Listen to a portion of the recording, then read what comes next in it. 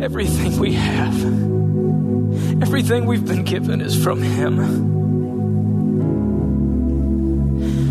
And he's given us his son. Every good and perfect gift comes down from the Father of lights, with whom is no variation or shadow due to change. Everything we have here and now is from him. And he's giving us something better, something greater. And yet our eyes get distracted by the here and now temporary things. This life is hard. Many of you reminded every day of how hard it is. And God bringing in the hard things to remind us it's not this life that we're living for. It's the one to come. And there are so many people still trapped in darkness, still dying, still lost in their sins, who need to see people who found the way, and whom the way has found, who have Jesus that can give it to them. Overcome with the task of the Holy One who has made us holy and called us to be holy. And carry this message. And thank goodness for his mercy, right, church? That's on us every single day. Let's pray.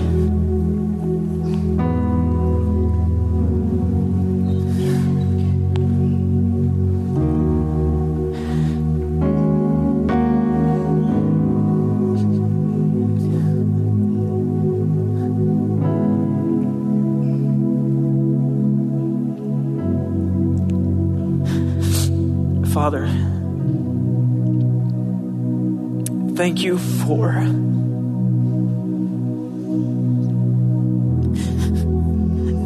Jesus. At the right time, he died. You've given us your son, your only son you have given to your enemies.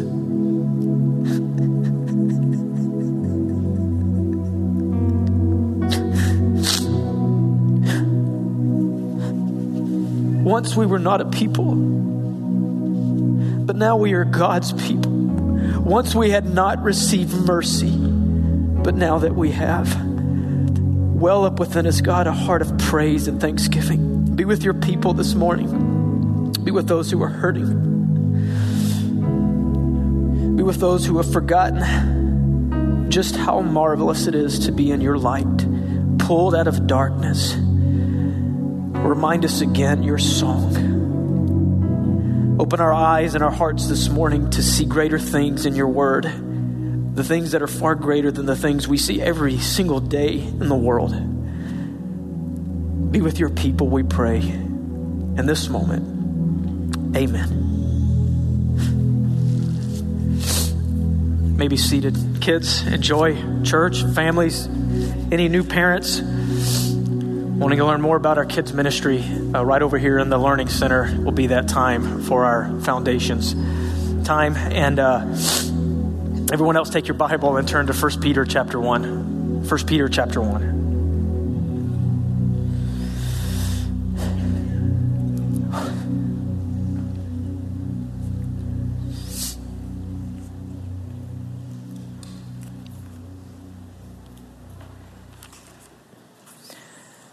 Does identity matter?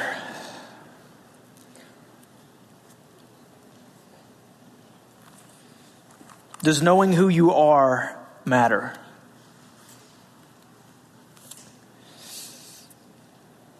When the waves of life crash over you, and the reality of life forces you to no longer be distracted by the many things that distract us from the realities of life, in that moment, identity matters. Who are you? Who has God made us? Peter writes again, as we've said these last few weeks, to a group of Christians to remind them who God has made them. And not only who they are in Christ, but what they have because they are part of the family of God. Up to this point, as we're jumping into chapter 2, we're going to be working into chapter 2. It has been this focus on the genuine salvation that belonged to the people that Peter was writing to. And he's going to continue this idea of thinking about a genuine salvation and what it produces in his people. And I know, and we know, that he's talking about the genuineness of salvation, because he begins in the first part talking about the genuineness of salvation that is tested by the trials for the purpose of resulting in a praiseworthy and honor and glorious faith. And if you would look at me at our very last verse of today, we will see that he's still in this theme of thinking about genuine Christians. Chapter 2, last verse that we're going to see, verse 3, notice this. If indeed you have tasted that the Lord is good. Peter's still writing to his brothers and sisters, but also challenging them and encouraging him that these things are true in your life and can be done in your life and should flow out of your life. Verse 3, if indeed you have tasted that the Lord is good. Do you believe that Jesus is the Son of God, the Messiah? John says that the one who confesses that Jesus has come in the flesh is of the Spirit of God. Have you tasted and seen, according to Psalm 34, that the Lord is good? Do you find yourself in the moments of life when the trials are testing you? The natural thing is to run to God, and all of your brokenness, it wells up within you to run to the God of the Bible, to the God of the universe, to the real God, whose Son is Jesus Christ, who is God himself, our great God and Savior. Genuine believers. Last week, we talked about an appropriate response to such a great salvation and how it should produce holiness and hope and fear during our time on earth. He's going to kind of continue this theme, but he's going to culminate this produce of salvation within a Christian into the greatest fruit that should be emanating out of our life. Genuine salvation produces some genuine affections. And here's what we're going to see today. Genuine salvation produces genuine affections for two things. You're going to see it on the screen. For God's people and for God's word. If God has saved you, if Jesus Christ is in you, if the Spirit of God is in you, then these affections should be bubbling out of you. Not perfectly, we're growing in them, but there should be a love for one another. But there also should be a love, an affection, as we're going to see this word, longing for the Word of God in your life. So let's look at it today. I'm going to read the scripture and then we're going to talk about it.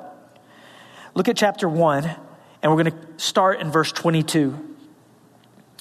Chapter 1, verse 22, he says this, Peter, having purified your souls by your obedience to the truth for sincere brotherly love. Love one another earnestly from a pure heart. Since you have been born again, not of perishable seed, but of imperishable through the living and abiding word of God. For all flesh is like grass, and all its glory like the flower of grass. The grass withers and the flower falls, but the word of the Lord remains forever. And this word is the good news that was preached to you. So put away all malice and all deceit and hypocrisy and envy and all slander. Like newborn infants, long for the pure spiritual milk, that by it you may grow up into salvation, if indeed you have tasted that the Lord is good. This idea of taste, we all naturally are tasting the world through life, just living it. Everyone is. And everyone on the world would conclude that the taste of this life is that something's wrong with it, something's broken. There's got to be more. Just look at the constant, ever-climbing depression, sadness, stress, and anxiety. That is fruit flowing out of the heart that's getting all of their taste and food in the world. Yes, those who have tasted and seen that the Lord is good, still those things are in them, but there is an everlasting fruit that deals with those things in the most hopeful of ways. Because God's people have tasted and seen something better than what they've been tasting and seeing in the world. And if we have tasted that the Lord is good, if the Holy Spirit is in us, if the salvation that we sing to has reached us through faith alone in Jesus Christ, our affections should be changing. And not only changing, but growing. And the first thing is this: there should be an affection and a deep love for God's people, for those who are genuinely saved. He says this, verse 22. Having purified your souls by your obedience to the truth for a sincere brotherly love, love one another. Love is there 2 times, right next to each other, separated by a comma, and Peter uses 2 different words for love. So let's talk about this love. What is this love for God's people that we are supposed to have? 3 different types of love that I see in this passage.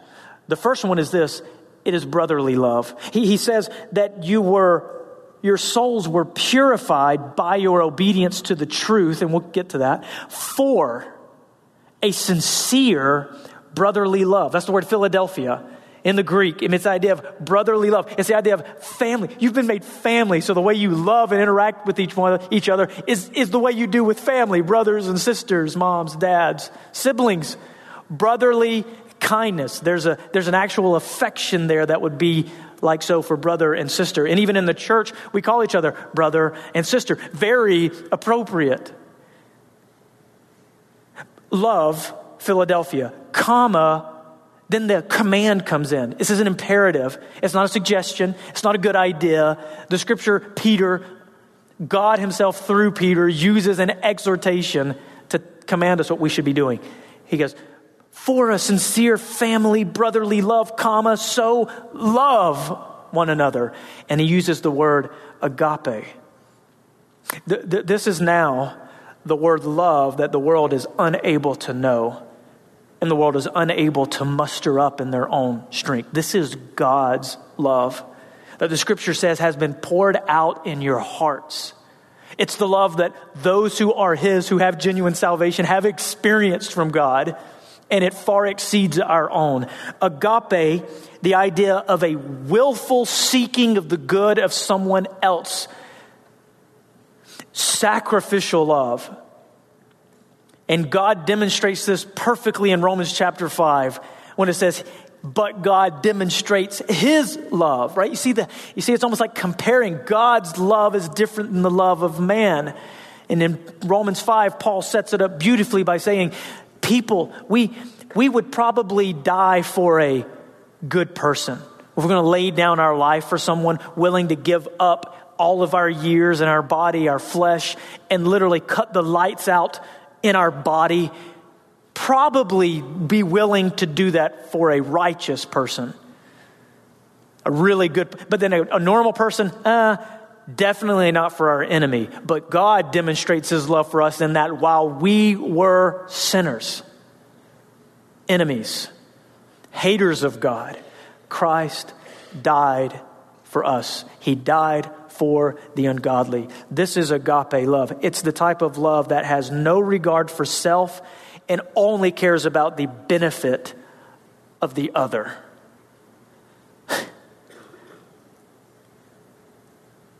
For a sincere brotherly love, love one another this way. But I would want to show you that the passage doesn't stop with love here. If you just read it, it sounds like this is the kind of the last thing he says about love. Then he moves on to his word.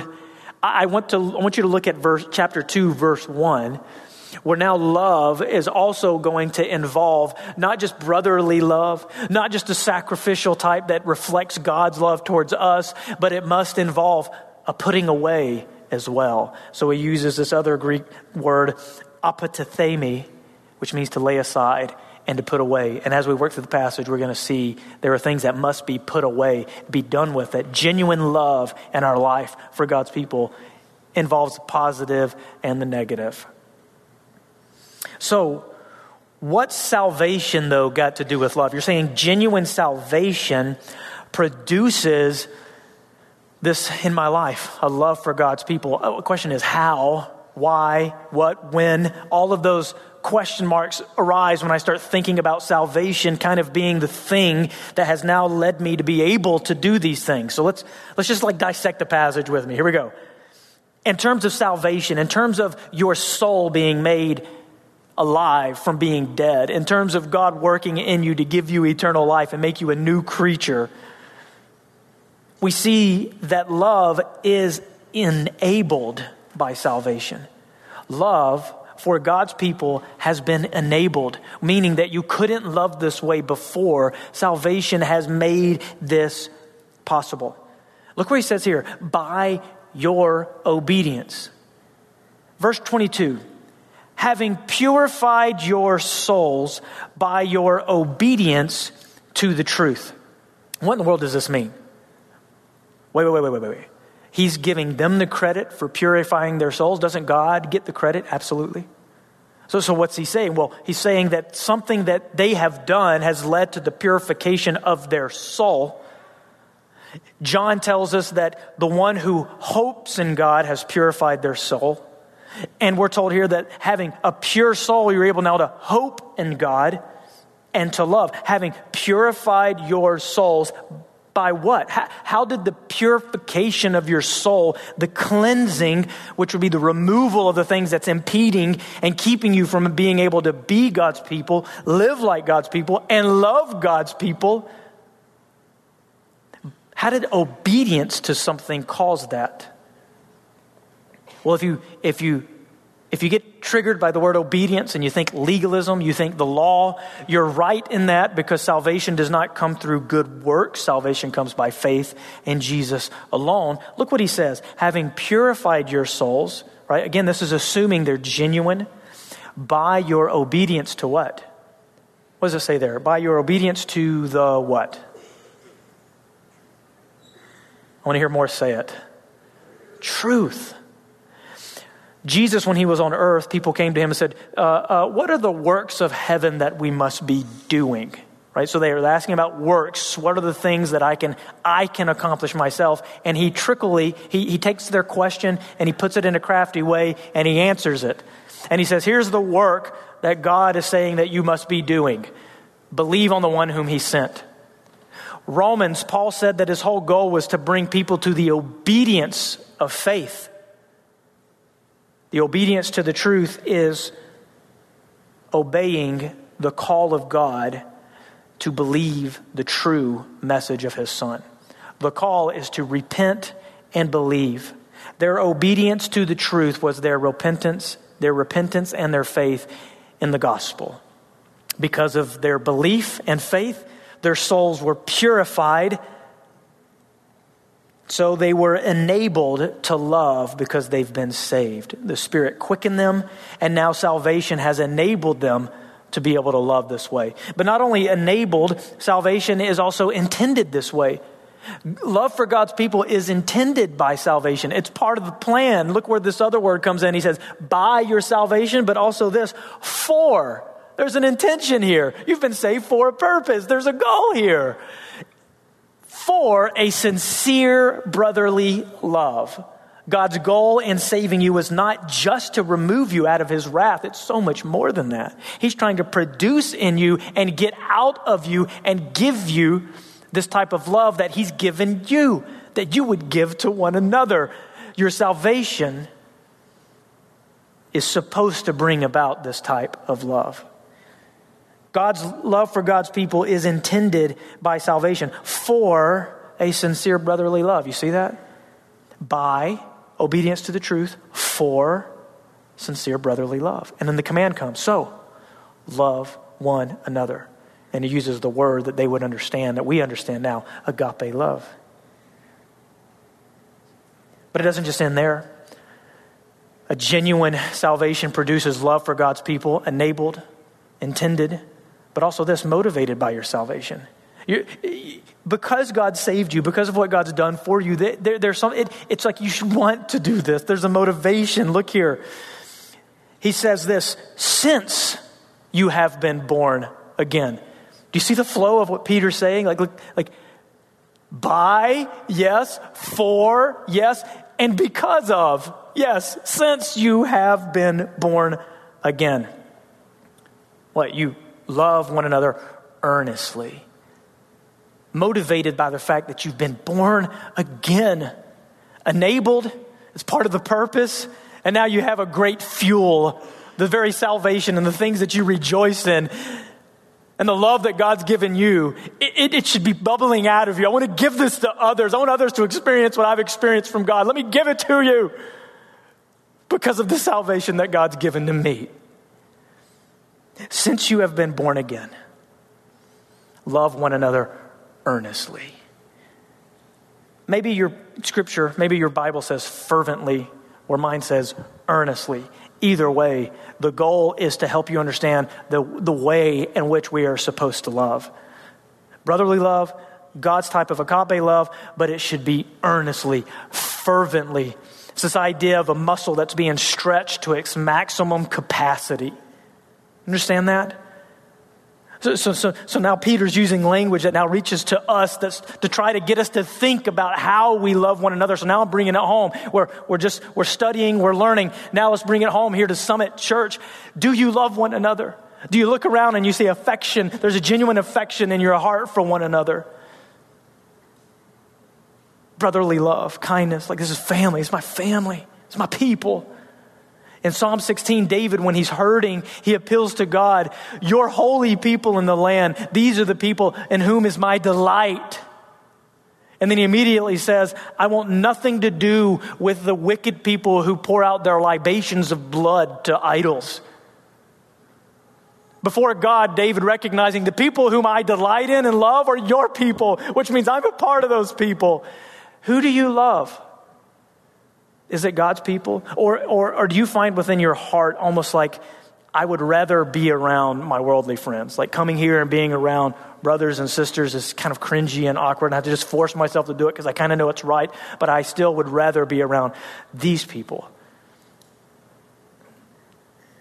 Salvation should be producing in you this affection for God's people. Not only it should be producing, it's commanded. Let me read you some scripture. John chapter 13, Jesus says this, a new commandment I give to you that you love one another just as I have loved you. He's left us the example. You also are to love one another. By this, all people will know that you are my disciples if you have love for one another. Romans 13:8 says, owe no one anything except to love one another.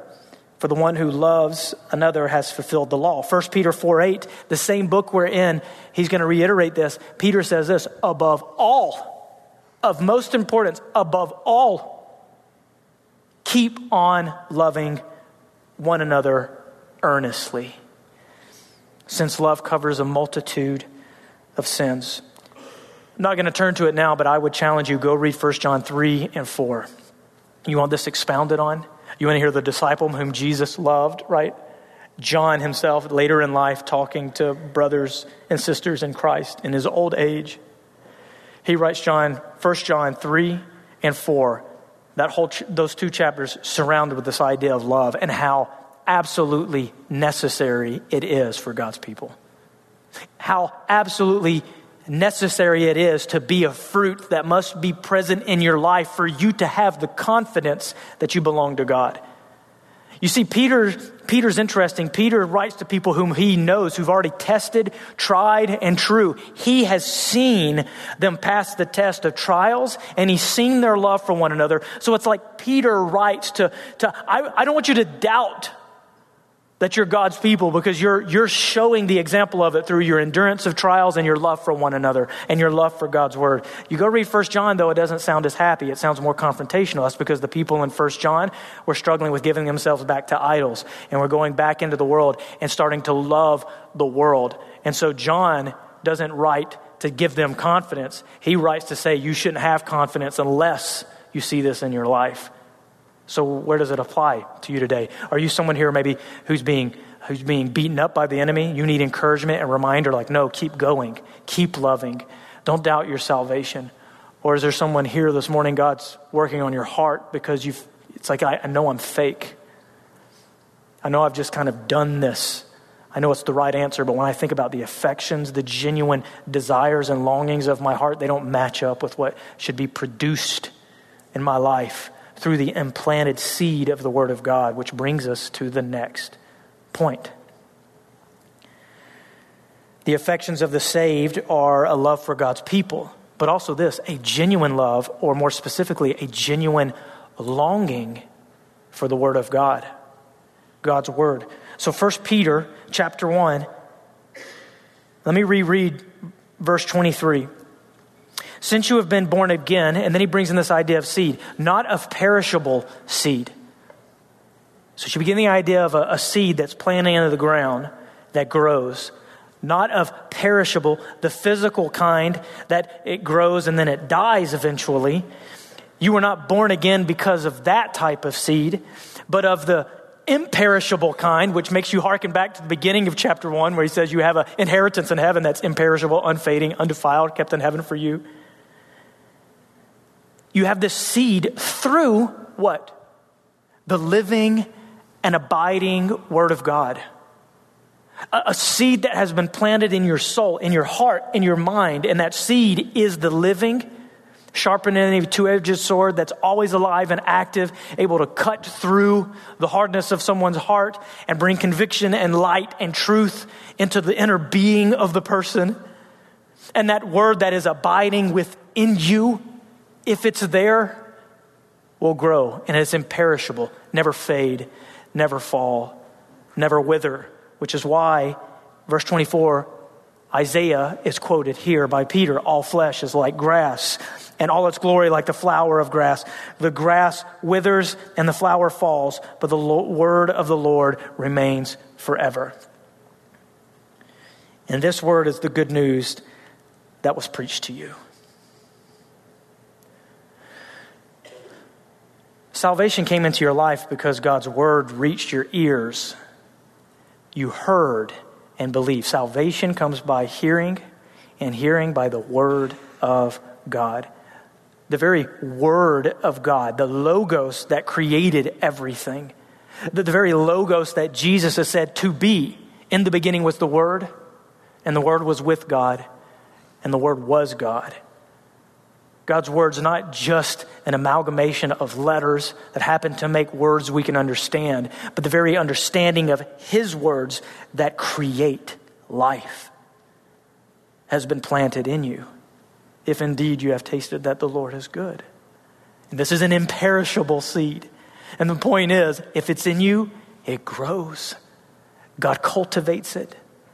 Your salvation is growing. You haven't reached it yet, but it's there. And a part of that, if it's in you, the fruit that comes off the trees as it's planting, the type of fruit that Jesus is seeing that he didn't see in others, and he causes the tree to wither because it would not produce any fruit despite the promptings and making everything around them and their circumstances able for them to grow, yet it refused to suck up the nourishing life of Jesus into their life and failed to produce the fruit that God is looking for. One of the main awesome fruits that he's looking for is love for him and affection.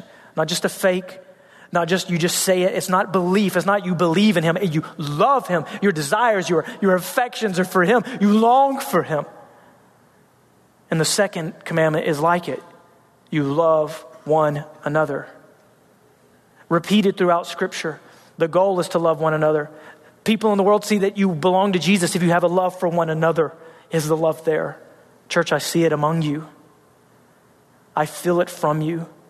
Hopefully you're feeling it from one another. It means something very special if you have an affection for God's people. It's pointing to a genuine salvation in your heart. And this word that was planted in you is the good news that was preached to you. The gospel of Jesus Christ. That he died on the cross, that he was buried, that he rose from the dead, and that he lives forever to intercede for you. You believe this. You follow it. You've trusted it. It's the good news that was preached, and you believed, and it has changed everything eternally. Now, chapter 2. Let me show you this. Before I talk a little bit more about the Word of God that we long for, let me show you the other half of love. The other half of love involves putting away some certain things. Chapter 2, so, you see that word? It's like I've said everything, Peter says, I've said everything before it. I've given you the groundwork. So, because you've been saved, because you're loving, because you're called to love, so put away these things. Put away all malice and all deceit and all hypocrisy and envy, all slander. These things, put them away. Lay them aside. The implication is these things are naturally in your life, and the seed was planted in you to weed these things out. So put them away. And all of these words have to do with the opposite of the one word he said all the way back in verse 22, and it was this word, sincere. You've been saved for a sincere brotherly love. So chapter 2, verse 1 hits all the things that chip away at sincerity and genuineness.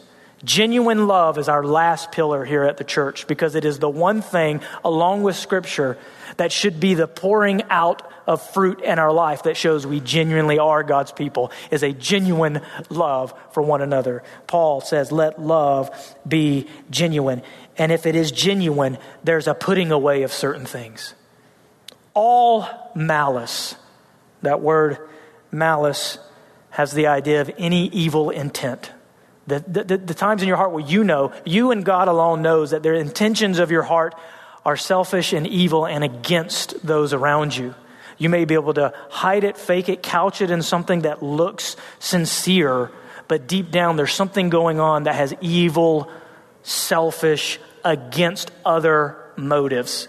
As you search your heart now, do you feel anything there? Is the Spirit trying its best to get into your mind and show you an evil intention, and your flesh is fighting against letting the light shine on that area of your heart? Let the Spirit shine. Put away all malice, all deceit. It's the word for bait.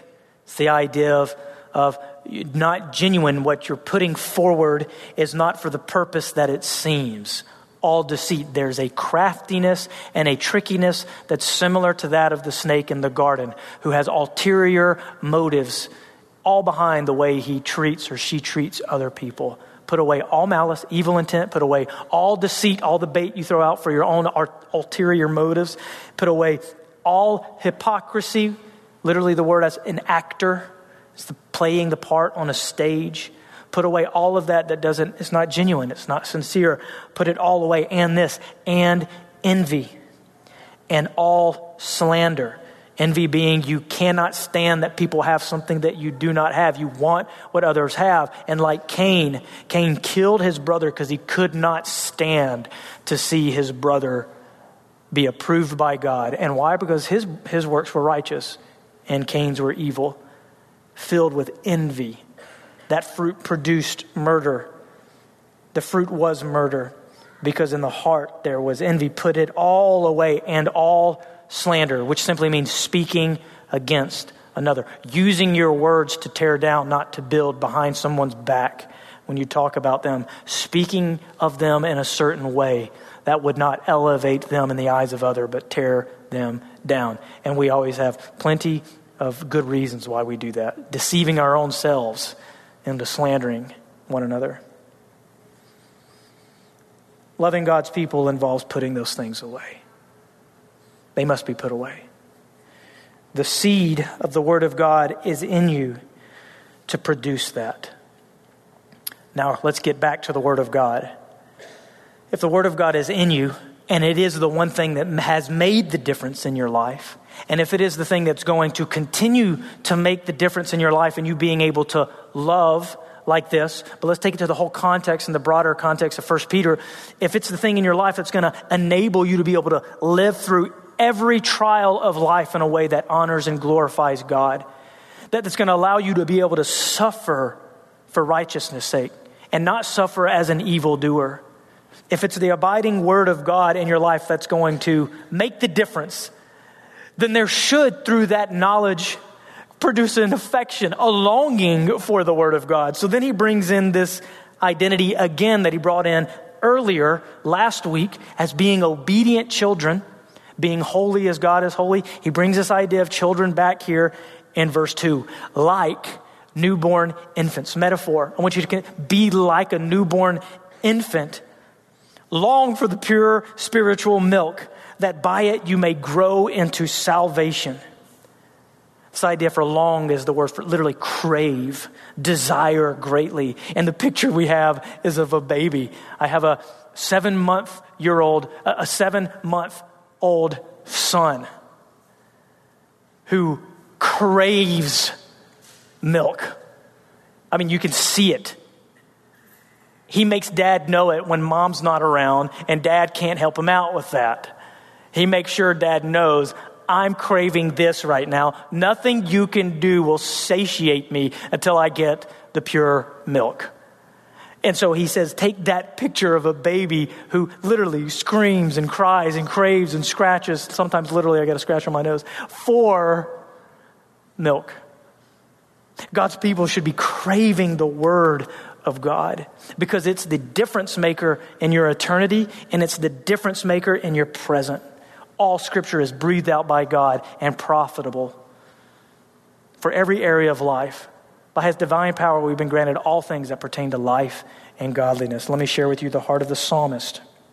Psalm 119, I shall delight in your commandments, which I love. Oh, how I love your law. It is my meditation all the day. Job said this, very profound. I have not departed from the commandments of his lips. I have treasured the words of his mouth more than my daily bread. And that's the idea. God is always equating his word to food, comparing it with physical food. Look at how much you need and long for food that makes you hungry again, that without it you will die. I've given you that physical stomach example so that you'll know that this is what it's like when you do not have the spiritual, abiding, imperishable word being feasted on constantly. You will die. You will wither. Life will not seem right when it's lacking. Jesus said, man shall not live by bread alone, but by every word that comes from the mouth of God. And Jesus himself prayed to God and he asked for his people to be sanctified in truth. Your word is truth. How is God going to accomplish all this in our life? He accomplished it through the living word of God that has reached you, that was preached to you and you believed. And it is the abiding word of God that will continue to grow you and turn you into the man or woman that God has predestined for you to be. Question, do you long for it? Knowing that our flesh is going to fight against those affections. But can you see within your soul there's a genuine love for God's people and God's word? And if it's hard to see, there's at least a panic in you that says, I want to love your people more. I want to long for your word more. That is a good sign. It's the Spirit crying out in you. It's the Spirit that has been made alive in you. Though, according to Galatians 5, because you're still in the flesh, the Spirit and flesh war against each other to keep you from doing the things you want to do. So it'll be imperfect, but perfectly experienced in our new bodies, yes? And that's coming. That day is coming. Look at this. The word is mentioned several times in this passage, and you'll see it come up right here on the right side of the screen. Look at all these words come up. This is how Peter refers to the word in just this passage alone. Truth, as imperishable seed, living and abiding, the good news, pure spiritual milk, the word of the Lord which remains forever, and by it, the word, you may grow up into what? Into salvation. You currently have salvation, but you're growing up. The experience of your life is this constant moving forward, each day getting one step closer to the day of meeting your salvation. And the expectation is not that you are already there. You'll never be there. But the expectation is every single day there's this growth so that when you meet it in God's perfect timing in your life, it'll be growing and meeting it there like they're coming together. And how do you grow into that salvation? By the word of God. This is very important. Pay attention to your life. Your flesh will fight against two things. It'll cause division between you and your brothers and sisters constantly. There'll be a constant fight to want to love one another genuinely, and there'll be a constant fight to want to love God's word.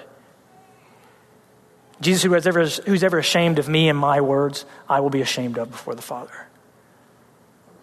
This is the thing. It is living. It is him.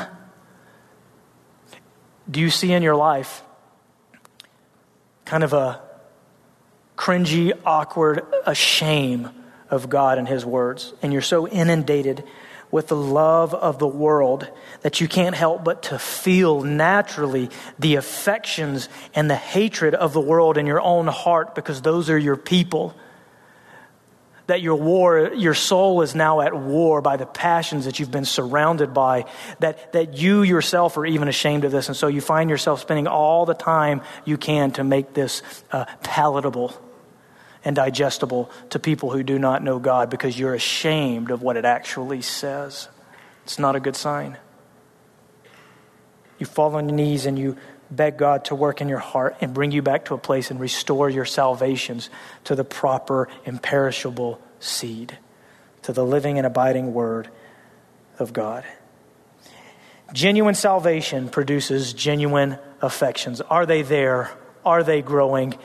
Trust the Lord. Pray for those, long for those, because here's the final challenge and the final reminder. These things are true, and you will grow in these things if indeed you have tasted that the Lord is good. That goes back to a psalmist who says, taste and see that the Lord is good. Those who've tasted and seen take refuge in God. Do you love God this way? Do you love his word this way?